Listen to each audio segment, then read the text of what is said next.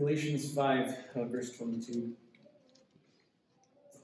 But the fruit of the Spirit is love, joy, peace, patience, kindness, goodness, faithfulness, gentleness, self-control. Against such things there is no law. Behold the word of the Lord. You may be seated.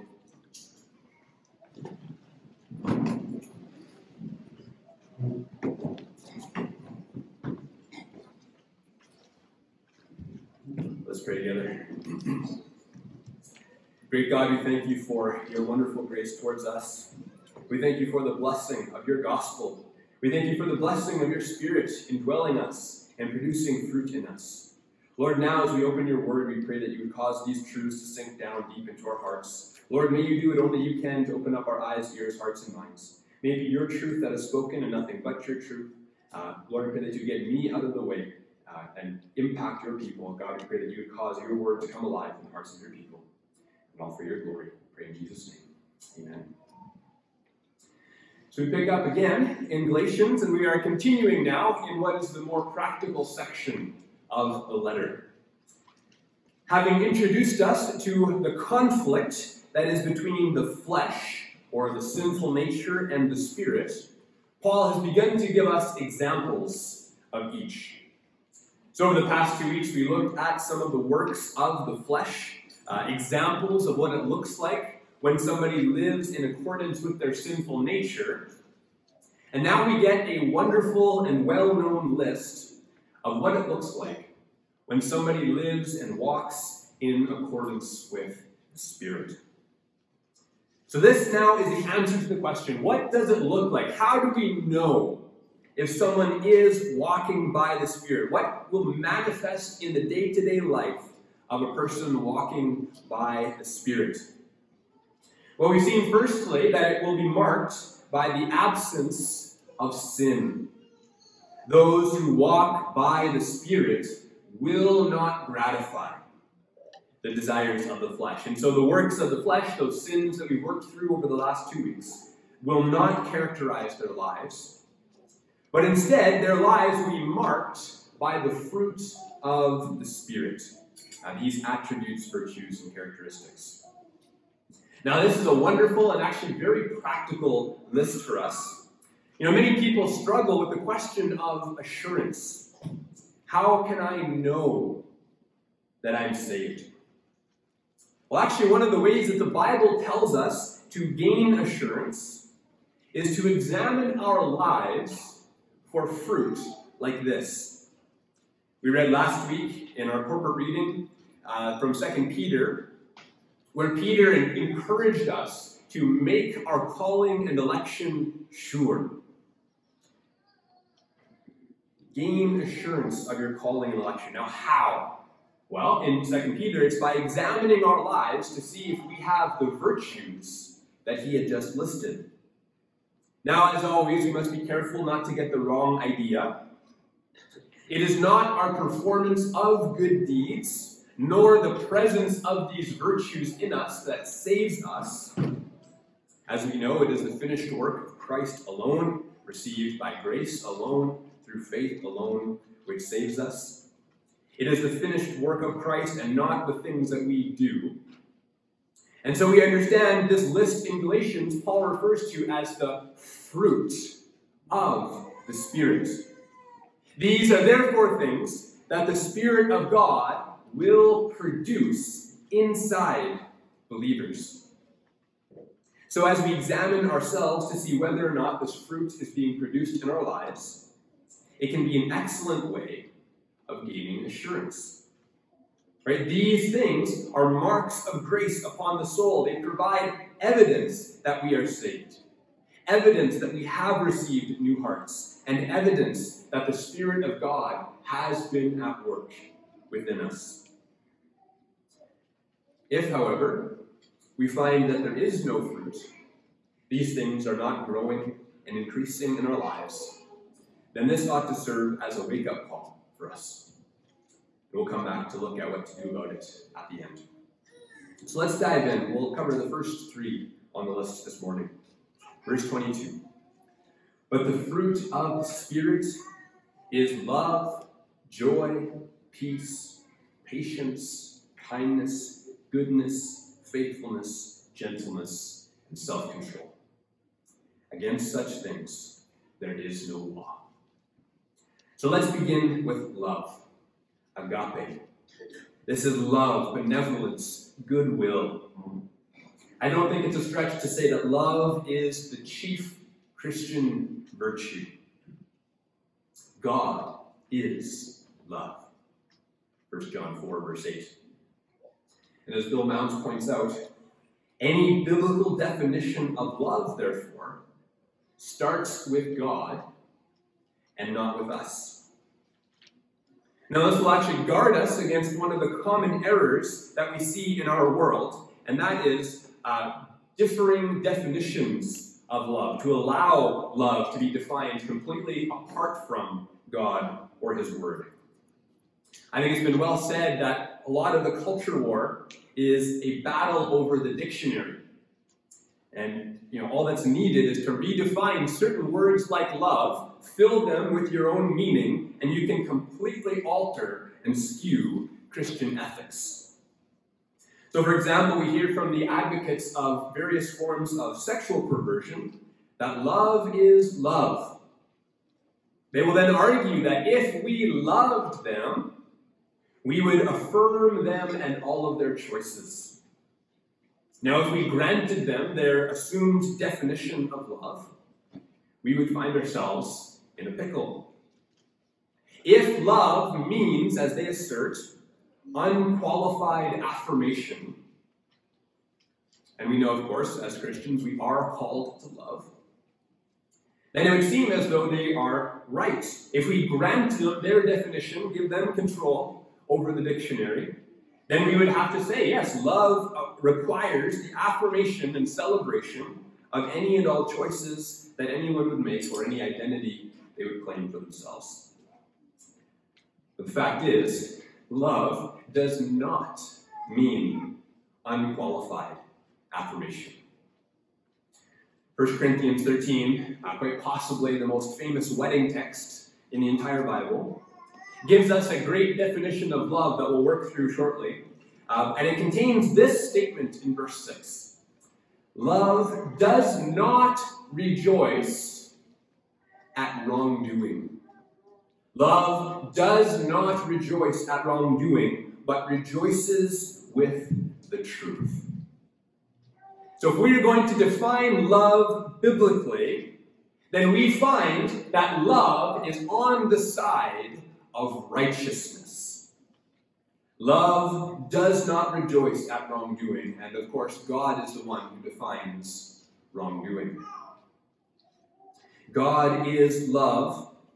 In order to properly define love, we must begin with the character of God. And so where do we go to find out the character of God? Well, one of the best places for us would be His commands. If we want to know what God is like, we can look at the kinds of things He requires. We find His character expressed through His commands. You see that with the pagan gods as well, being the bloodthirsty gods that they were. They required things like human sacrifice. So God, what He commands, will reveal something of who He is. God is love. His character is revealed through His law, and so it should not surprise us that the Bible says that the whole law is summarized by love. Love is the summary of God's law, as we've seen in Galatians. The whole law is fulfilled in one word. You shall love your neighbor as yourself. As the Lord Jesus answered when He was asked, which is the greatest commandment? Which commandment summarizes the most? Which encapsulates most of the law? What command would best be seen as a summary of the law? And He answered, you shall love the Lord your God with all your heart, all your soul, and all your mind. This is the first and great commandment. And the second is like it. You shall love your neighbor as yourself. On these two commandments depend all the law and the prophets. The fruit that the Spirit will produce in believers, among them will be love. Love biblically defined. Love that is in accordance in every way with God's holy law, with love for God and love for neighbor. Love for God that will in fact pour over into love for our neighbors.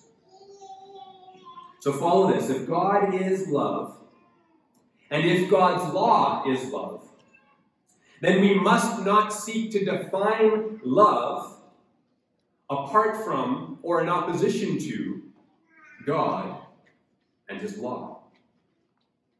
True love, the kind of love that the Holy Spirit produces, does not rejoice in wrongdoing. Love can therefore never be used to support sin. Love, therefore, cannot mean to give unqualified affirmation. Because love will never affirm, encourage, or celebrate sin. For sin is lawlessness. Sin is the breaking of God's law. And God's law is love. Therefore, love cannot celebrate sin. Romans 13, verse 10. Love does no wrong to a neighbor. Therefore, love is the fulfilling of the law. Or as the King James has it, love worketh no ill. So then, love desires what is truly good for others, what is truly best for others, as God defines it. All right, let's go back to 1 Corinthians 13. You can turn with me there.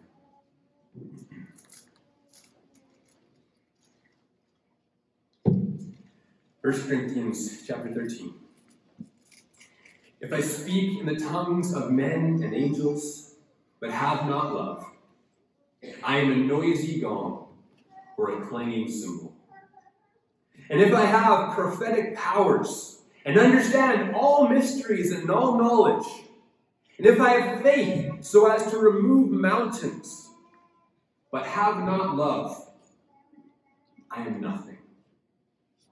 If I give away all that I have, and if I deliver up my body to be burned, but have not love, I gain nothing. Love is patient and kind. Love does not envy or boast. It is not arrogant or rude. It does not insist on its own way. It is not irritable or resentful. It does not rejoice at wrongdoing, but rejoices with the truth. Love bears all things, believes all things, hopes all things, endures all things. Love never ends. See the place of love in the Christian life. You know, all these wonderful things, these things Christians would hold in high esteem, the miraculous gifts of faith to move mountains, biblical and theological knowledge and wisdom, even acts of heroic self-sacrifice to give up your body to be burned. All of these things, Paul says, without love, are nothing. You know, we can add to the list for ourselves, what virtuous things do you pursue? For myself, it would be something like this. Even if I could preach the greatest sermons, draw the largest crowds, write books and blogs, and teach many people, but had not love, I am nothing. If you were a homemaker, it might be, even if I raised many children, hosted thousands of families, created the most beautiful and welcoming home, cooked the greatest meals, and had the picture-perfect family, but had not love, what have I accomplished? So challenge yourself. Do you love God? Do you love your neighbor? If you were to examine your own heart, what would you find? Would it be love or its opposite? Selfishness, bitterness, hostility, arrogance and covetousness? Or would you find patience and kindness, self-sacrifice, and steadfastness, hope, and endurance, all the things that Paul said are in love? Is the love of God inside of you? Does it manifest itself through your words and your deeds? Beloved, let us love one another, for love is from God. And whoever loves has been born of God and knows God. Anyone who does not love does not know God, because God is love. In this, the love of God was made manifest among us, that God sent his only Son into the world so that we might live through him.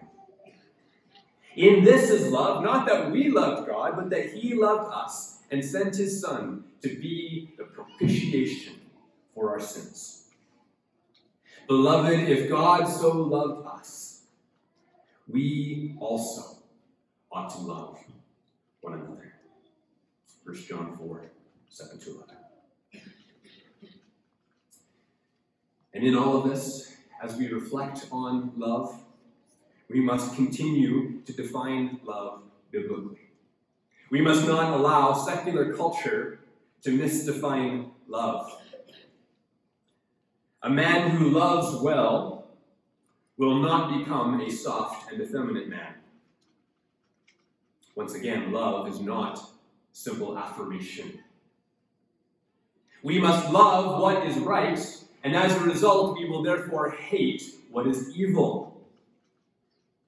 Love, therefore, will not turn us into amorphous blobs of warm emotion. In fact, to love the way that God requires of us, we will need soft hearts but stiff spines. For love will require courage. It will require the courage to protect, defend, to confront, rebuke, correct, and exhort. Love will require self-sacrifice.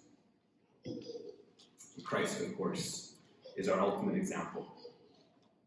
As he displayed, we are called to a radical, courageous, and valiant love. To be willing to face down the powers of darkness rather than bow to them. To fight evil, contend for truth, and defend innocence. Love will not make you a sissy. Love cannot be used as a cover for cowardice.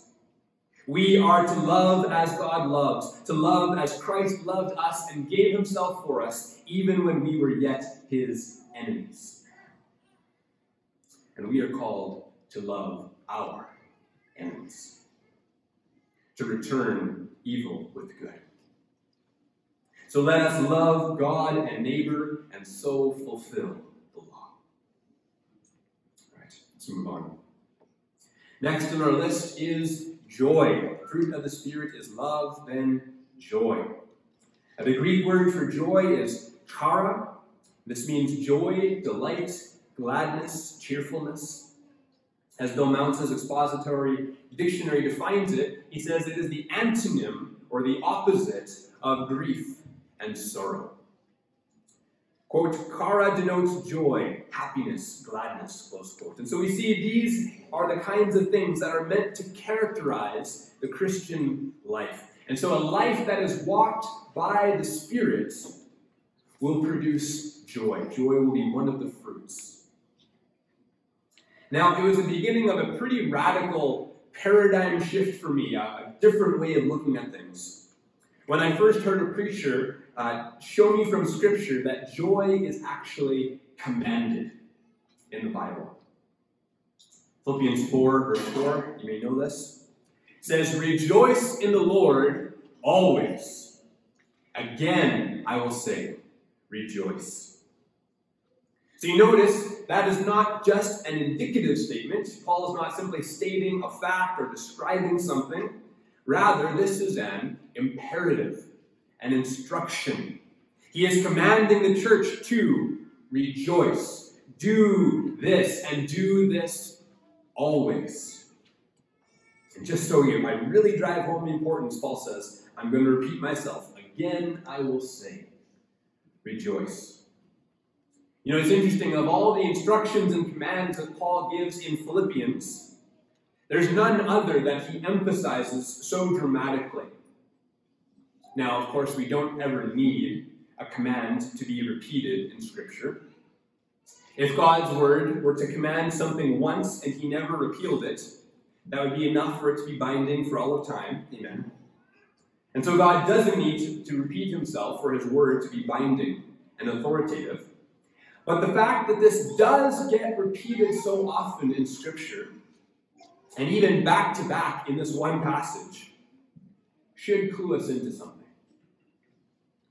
Joy is a big deal. This is something that is meant to characterize the entire Christian life. It is what the Holy Spirit will produce in his people. Christians will be people of joy. We will seek to obey this command. Rejoice in the Lord always. And again, I will say, rejoice. Or as he says in Philippians 3 verse 1, finally, my brothers, rejoice in the Lord. Or 1 Thessalonians 5 verse 16, simply rejoice always. Be joyful always. And so here's how it changes things. When you find out, when you discover or realize that this is a command. What do we call it when we disobey a command from the Lord? Sin. What are we called to do with sin? We are to put sin to death. Therefore, joylessness, the failure to obey this command, joylessness is a sin to battle against. So if I notice in myself that I am not rejoicing in the Lord, I have a duty to put my joylessness to death.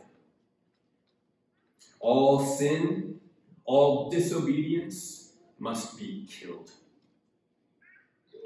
We mortify sin, make it dead.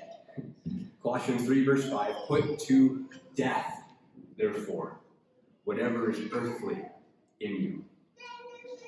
And so all sin, all lack of obedience, we are duty-bound to our sovereign God, King, Maker, and Redeemer, to obey all of his commands all the way down. Which means we have a duty to pursue joy in him. We must therefore fight for joy, battle for joy, labor to get our hearts happy in God. Now, one of the major obstacles to convincing Christians of their duty to pursue joy in God is the way that people will often define joy. The objection comes, oh, but Pastor, you need to understand there is a difference between joy and happiness. Their argument goes, happiness is the bubbly and superficial, circumstantial feeling that comes and goes, but joy is the more deep-seated and enduring affection that endures. And so you need to understand the fact that I'm not happy doesn't mean that I'm failing to rejoice on the inside. I'm deeply joyful. I'm just not very happy right now. Those are different things. Well, the problem with this is that the Bible doesn't share that distinction. Simply look up the word chara, joy. And you will find this distinction doesn't hold up. These words are synonyms. They are used interchangeably in Scripture. Strong's Concordance describes chara, joy, as cheerfulness, calm delight, gladness, or even to be overflowing with joy and gladness. You try to look up the word happiness in Mounce's expository dictionary. Guess which Greek word you find? Chara, joy, happiness, the opposite, the antonym of sorrow and grief. Randy Alcorn, who wrote a book on this topic, says, biblically, I have asked people could you show me any passage that suggests some contrast or even substantial difference between happiness and joy? And there just is no such thing. Close quote. Now, in my own life, I used this artificial and unbiblical distinction between happiness and joy in order to excuse my own bad attitude. But I would use this distinction anytime I came across a passage like this one that commanded joy. And so I could walk around with a little rain cloud over my head while still believing that I was being obedient to Scripture. If joy doesn't have to look like joy, then I can mope around, look as cheerful as a wet sock, and think that I'm still manifesting this fruit of the Spirit. So let's put that argument to rest. Do not let yourself off the hook by believing that you can have a joyless form of joy and still be manifesting this fruit of the Spirit, and still be obeying this command. And so if you find yourself lacking in joy, put your joylessness to death. Fight it like you would fight any other sin. Battle for joy. Rejoice in the Lord always. Again, I will say, rejoice. Now it gets challenging for us, because in this life we face some hard things. What we find is that Scripture even tells us to have joy in our sufferings. Turn with me to Romans chapter 5.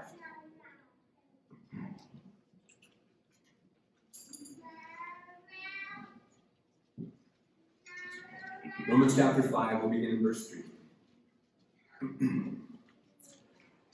Not only that, but we rejoice in our sufferings, knowing that suffering produces endurance, and endurance produces character, and character produces hope.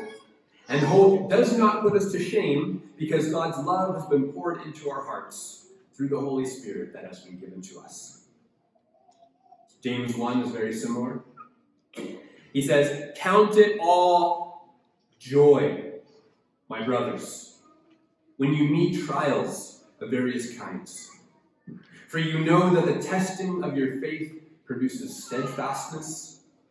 And let steadfastness have its full effect, that you may be perfect and complete, lacking in nothing."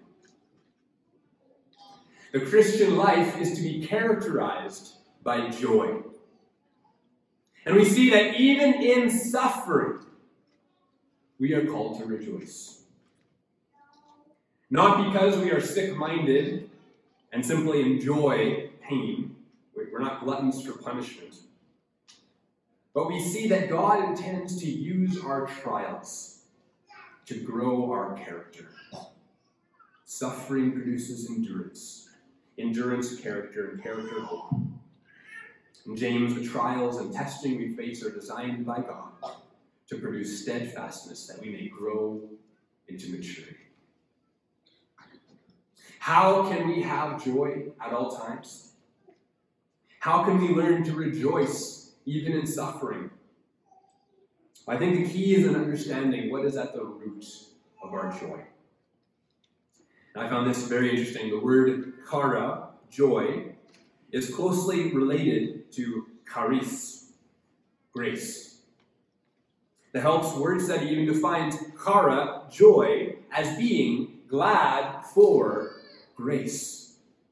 Being glad for grace. Being aware of grace. Chairu, rejoice, is therefore to rejoice for grace. And here the puzzle starts to fit together.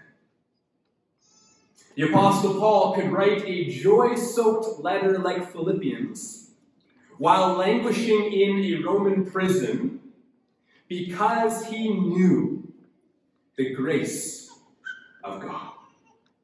He had forgiveness through Jesus Christ. The enmity with God has been taken away. The punishment due to us for our sin taken on our behalf by our Savior. For those who are in Christ, we are adopted into the family of God, and as sons of God, we will be inheritors of His kingdom and of everlasting life. There's a story of the man traveling on a road who had just received word that he received a great inheritance of millions of dollars. And he's on the way to the city to go receive this great inheritance. And on the way there, the wheel falls off his cart. And he gets off his cart, goes down, and breaks down weeping. My cart, everything is lost. It's only a mile from the city. Brothers and sisters, the inheritance we have is so much greater than money. And we are like that man weeping by the side of the road over his cart wheel, the wheel of his cart, when we give in to sorrow in this life. We have received the Spirit of God who works in us, giving us the grace that we need in every moment to honor God with our lives. And we recognize that even in our trials, our great and good Heavenly Father is working in them to sanctify us, to conform us evermore to the image of Christ. And so we can then rejoice in the Lord always.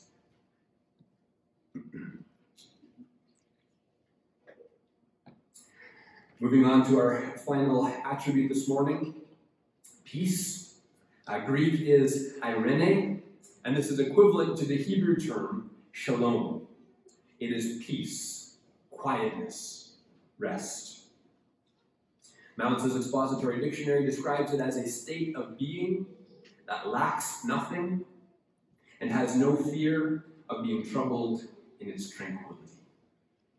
It is euphoria coupled with security. Close quote.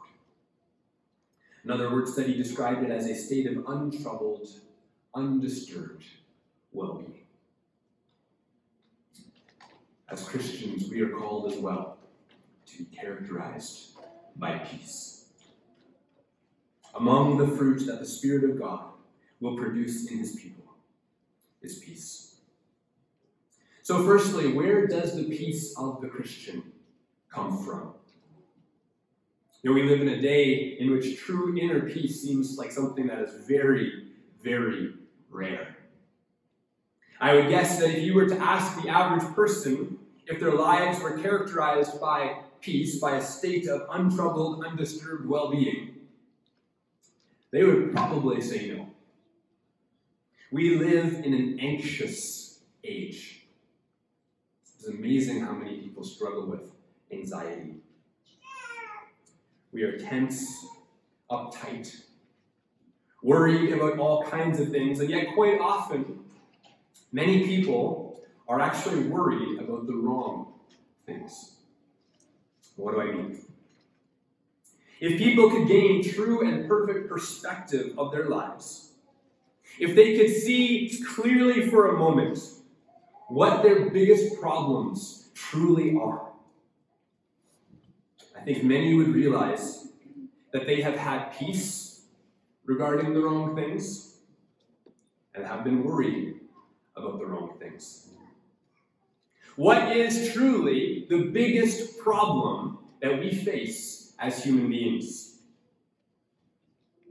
We are by nature sinners, and we are at enmity with God. We by nature do not have peace with God. As His Word tells us, all have sinned and fall short of the glory of God. Scripture also tells us the penalty for this. The wages of sin is death. Now, the fact that we are all the creatures of God does not automatically make us His children. Kids, listen closely. Even the fact that you are born into a Christian home does not automatically make you a child of God. Here's what the Bible tells us. We are not the children of God, but Ephesians 2 verse 3, we were by nature children of wrath, like the rest of mankind. And so as anxious and worried as people tend to be, they are not nearly worried or anxious enough. Or maybe better to say, they are not worried about the right things. Whatever they think the biggest problems in their lives might be, those problems fail in comparison with this. If you do not have peace with God, you are a child of wrath. You are under the sentence of condemnation. And if you die in this condition, you will remain under the wrath of God for eternity. You will be punished in hell forever. And so however big your other problems may seem, they are nothing compared to this. Whatever your earthly troubles might be, they will all be over when this life ends. You then will have an eternity of trouble, to put it very, very mildly. So what is the solution? Right? What is the source of the peace of a Christian? It is in the gospel of Jesus Christ. Jesus died on the cross, taking the sentence of condemnation that was on his people and bearing it himself. The wrath that we deserved was placed on him. He made propitiation. He was the wrath bearer, the wrath remover. He took it upon himself, drank that bitter cup down to the dregs, rose from the dead, and now proclaims to the world that there is salvation in him. The message is, there is therefore now no condemnation for those who are in Christ Jesus. And so the promise of the gospel, anyone who will repent and believe will be made right with God, declared righteous in Christ, and this is the ground of our peace. Romans 5. We read from verse 3. Let's back up to verse 1. Therefore, since we have been justified by faith, we have peace with God through our Lord Jesus Christ. Notice the ground of our peace. Since we have been justified, declared righteous by faith, we now have peace with God. The biggest problem that we have has been solved by Christ. The anxiety that we should have felt when we realized that we were the enemies of God should now vanish as we are made not only his friends, not only his loyal and loving subjects, but we are made his children. And we see all through Scripture that God has promised to care for his children. Brothers and sisters, do you lack peace? Look to God and his promises. If you are in Christ, there is no condemnation for you. Your eternity is secure. Think of how small your current problems will seem after 100 years spent in the presence of God. After 1,000 years. After 1,000,000 years. And on we will go, further up and further in. Think on all that God has promised to be for you in Christ. He will never leave you nor forsake you. He has promised that his mercies are new every morning. He will grant you the grace that you need in every situation to honor him. He has promised to be working in all things to your good and his glory. He has given you all these wonderful means of grace to strengthen you. His word, prayer, sacraments, community of faith. Look to God and be at peace. And just to get really, really practical for a moment here, let's turn to Philippians chapter 4, verse 6.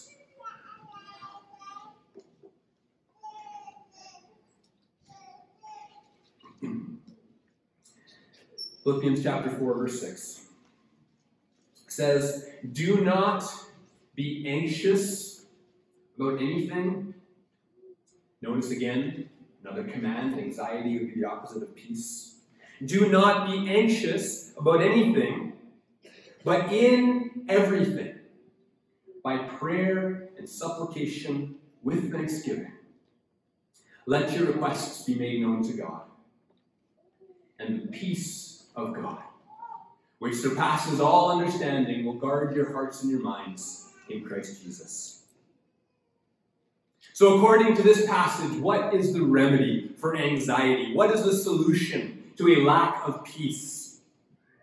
Prayer and supplication with thanksgiving. Let your requests be made known to God. Now it's amazing to me how often I still find my flesh to be taking the lead. For when I get anxious, it seems then harder than ever to actually get down on my knees and pray. But if we would take these words to heart, then prayer would be the first thing we would do. As it says, do not be anxious, but pray. Tell God exactly what's going on. Tell him exactly how you feel, and do so while praising and thanking him. Prayer and supplication with thanksgiving. And then the promise that follows. And the peace of God, which surpasses understanding, will guard your hearts and your minds in Christ Jesus. Now, I absolutely love that phrase, the peace which surpasses understanding, because it implies that God has not changed your circumstances, but he has given you peace in spite of it. Right? If God had changed your circumstances, then it would be the peace that makes perfect sense. So the problem is gone. But no, it's a peace that surpasses understanding. Whatever the thing that might be causing your anxiety, you pray about it. God does not promise to change your circumstances every time. Again, Paul wrote this letter from jail. God does not promise to change your circumstances. Your situation might stay exactly the same. But he does promise you that his peace, which surpasses understanding, will guard your heart and your mind. So very practically, if you are lacking peace, pray. Pray fervently. Pray consistently. Pray with others. Pray with thanksgiving. And pray with boldness. And this really leads into our pursuit of all of the fruit of the Spirit. While we do have the duty that we've seen to battle joylessness, lovelessness, and anxiety within ourselves, we must always keep in mind that these things are described as fruit. That means they are things which will be produced in us by the Spirit of God. And so if we find this fruit lacking in ourselves, the main solution is not to focus primarily on stirring these things up in ourselves, but the main solution is to walk by the Spirit. For he is the one who produces this fruit in you. You know, as with a fruit tree, if it's not producing fruit, you don't just pour water on the branches. Rather, you nourish the root. So with us, nourish the root. Walk by the Spirit, and you will not gratify the desires of the flesh. Walk by the Spirit, and the Spirit will produce this fruit in you. Pursue God in sincerity. Walk the paths where he has said he may be found. Prayer, scripture, meditation on the word, singing, worshiping with the saints. Bring your life into alignment with his word in every way that you can think of.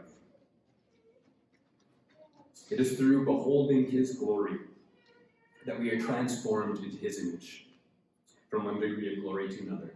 2 Corinthians 3:18. As we see him and savor him, he becomes our delight. We long to obey his law in love for God and others. We find him to be a source of joy.